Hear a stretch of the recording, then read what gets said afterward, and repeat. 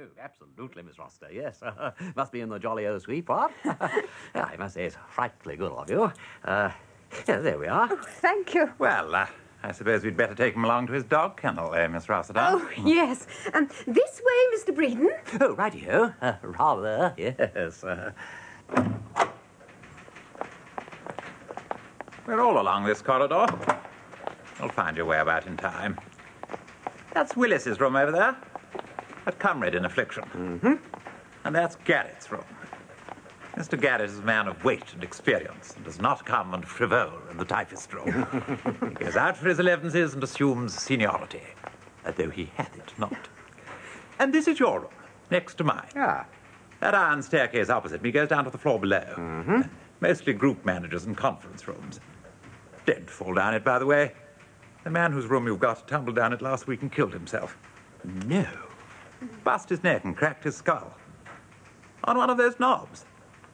Well, here you are. Much the same as the other rooms, except that the radiator doesn't work very well. Still, that won't worry you just at present. This was Dean's room. A chap who fell downstairs? Yes. It was awful, you know, Mr. Breeden. Oh, it must have been, Miss Rossiter. Mr. Hankin was just giving me dictation when we heard the most frightful crash. He said, "Good God, what's that?" I thought it must have been one of the office boys, because one of them fell down last year carrying an Elliot Fisher typewriter, and it sounded exactly like it, only worse. And I said, "I think one of the boys must have fallen downstairs, Mr. Hankin." And he said, "Careless little devils," and went on dictating. My hand was so shaky I could hardly make my outlines. Then Mr. Ingleby rang past, and another door opened, and then we heard the most terrific shriek. And Mr. Hankin said, "Better go and see what's happened." So I went out and looked down, and I couldn't see anything because there was such a bunch of people standing around. And then Mr. Ingleby came tearing up with such a look on his face. You were as white as a sheet, Mr. Ingleby, you were, really. Possibly. 3 years in this soul-searing profession have not yet robbed me of all human feeling. But that will come in time. Mr. Ingleby said, "He's killed himself." And I said, "Who?" And he said, "Mr. Dean." And I said, "You don't mean that." And he said, "I'm afraid so." And I went back to Mr. Hankin and said, "Mr. Dean's killed himself." And he said, "What do you mean killed himself?" And then Mr. Ingleby came in, and Mr. Hankin gave one look at him and went out. And I went down by the other staircase and saw them carry in Mr. Dean along to the boardroom. His head was all hanging sideways. Does this kind of thing happen often? Not with such catastrophic results. But that staircase is definitely a death trap. Well, anyhow, Mr. Breeden, what happened next? Yes, thank you, Miss Rossiter. Oh. Well, I must get back to the typist room. Whew. Well, we'd better start you off, Breeden. Oh, righty-ho. I gather I'm on margarine. Yes. Just be thankful you're not on new tracks like I am. New tracks? Yes. Nerves need new tracks and all that. The whole scheme's coordinated by Tallboy. Who's Tallboy? Tallboy? Oh, he's the group manager for new tracks. He makes Tuesday quite the foulest day of the week. Who? How's that? Well, there's a new tracks 11-inch double got to be got ready every Tuesday for the Morning Gazette. Tallboy always kicks up a fuss if it isn't exactly the way he wants it. Anyway, you'd better look through this to see the kind of thing we've been doing for margarine and then think up some headlines. Oh. Your story is, of course, that Dairyfield's Green Pastures margarine is everything that the best butter ought to be and only costs 9 pence a pound.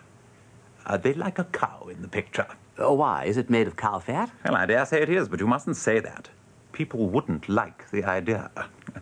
The picture of the cow suggests the taste of butter, that's all. Oh, I see. Rather clever, that, what? Well, now, let's see. Something like, better than butter and half the price. Simple appeal to the pocket. That the idea? Yes, but you mustn't knock butter. They sell butter as well. Oh. You can say it's as good as butter. But in that case, what does one find to say in favour of butter? I mean, if the other stuff's as good and doesn't cost so much, what's the argument for buying butter? You don't need an argument for buying butter. It's natural human instinct. Oh, I see. Well, what about, bigger and butter value for money? Well, that has the right feel about it. Oh, wait a moment, hang on. You'd be ready to bet it was butter, huh? The Deerfield people are rather straight-laced about betting. Yeah, so we'll shake him up a bit then, what? Well, as a matter of fact, Breeden, it's better not to throw one's weight about here till one's been 10 years or so in the place. It's not encouraged. This place is more like a government office than an advertising agency. Hustle's not wanted, and initiative and curiosity are politely shown the door.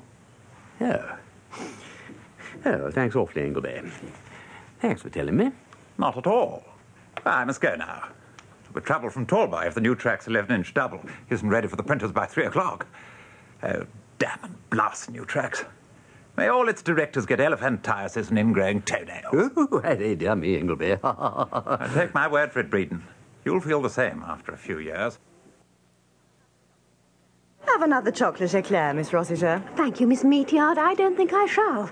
You'll put on pounds and pounds if you eat all that sweet stuff. That's what you come to a tea room for, Ducky. What do you think of our new Mr. Breeden? The Pimlico pet? Well, I think he's rather a lamb, and his shirts are simply too marvellous. He won't be able to keep that up on Pim's salary, bonus or no bonus, or the silk socks either. He's been brought up silk-lined, all right. One of the new poor, I expect. Lost all his money in the slump or something. Either that or his family have got tired of supporting him and pushed him out to scratch for himself. I think he's very clever. Did you see that idiotic headline he put up for Margarine the other day? It's a far, far butter thing. And he nearly sniggered himself sick. I think the pet was pulling his leg. Oh, he'll make a copywriter. He's got the flair. If you know what I mean. I hope he does. He's got beautiful manners, and he pays his tea bill like a little gentleman. Oh, the pet's tongue runs on ball bearings. But I say, Miss Meatyard, do you know what I did yesterday? No. Breeden came in and asked for Mr. Hankin's carbons. I was in an awful rush and said, help yourself. Well, what do you think? 10 minutes afterwards, I discovered he'd gone off with Mr. Hankin's private letter file. Oh, no. But he must have been blind, because it's marked private in red letters an inch high. So I haired off to Breeden, and there he was, calmly reading Hankey's private letters, if you please. Oh, really? You've got the wrong file, Mr. Breeden, I said. You oughtn't to be reading that. It's frightfully confidential. And he wasn't a bit ashamed. He just handed it back with a grin and said, really? Good gracious me, I'm so sorry. Silly ass. Still, it's very interesting to see what salary everyone gets, he said. He seemed to think it was awfully funny, and asked how long it would take him to reach Dean's salary. How much was Dean getting? 6. Not worth much more, in my opinion. The department will be better tempered without him, I must say. He did rile 'em sometimes. No, if Dean hadn't fallen downstairs, there'd have been a good old bust-up between him and Willis. I never could understand what it was all about. Well, I believe there was a girl in it. Oh. Willis used to go about with Dean quite a lot at the weekend, and then it all stopped suddenly. They had an awful row one day last March. I heard them going at it hammer and tongs in Dean's room. Well, I suppose we'd better push off home or we shan't be fit for anything in the morning. Now, where's the cheque? I had 2 cakes more than you, so mine is 1 and a penny and yours is 9p. Now, if you give me a bob and I give you 2p and the waitress 2p and settle up at the desk, we shall be all square. Right. Afternoon, Mr. Breeden. Got an India rubber handy? Good afternoon, Miss Meachard. I expect so, yes. Have a look at that pencil drawer. Oh, hello. What's this? What? This. It's Victor Dean's scarab. It ought to have been sent back to his sister. Oh, that. Yes, I knew that was there, but I didn't know who it belonged to. It's not a bad little thing, what? Real onyx. Quite heavy. Of course, it's not Egyptian. It's not even very old. Probably not, but Dean adored it. He thought it was a surefire mascot. He always had it in his waistcoat pocket or sitting in front of him while he worked. If he'd had it on him that day, he wouldn't have tumbled downstairs. At least that's what he'd have said himself. It's chipped at the edge here, look. What sort of a chap was Dean? Well, speaking ill of the dead and all that, but... Well, I wasn't exactly keen on him. I thought he was a rather unwholesome little beast. In what way? For one thing, I didn't like the people he went about with. He used to tag around with that Diane de Montgomery set. You know, wicked parties and fast cars and all that. Dean thought it was the smart thing to do, I suppose. How old did you say he was? Oh, 26 or 27. How did he come to be here? Usual thing. Needed cash, I suppose. You can't lead a gay life on nothing.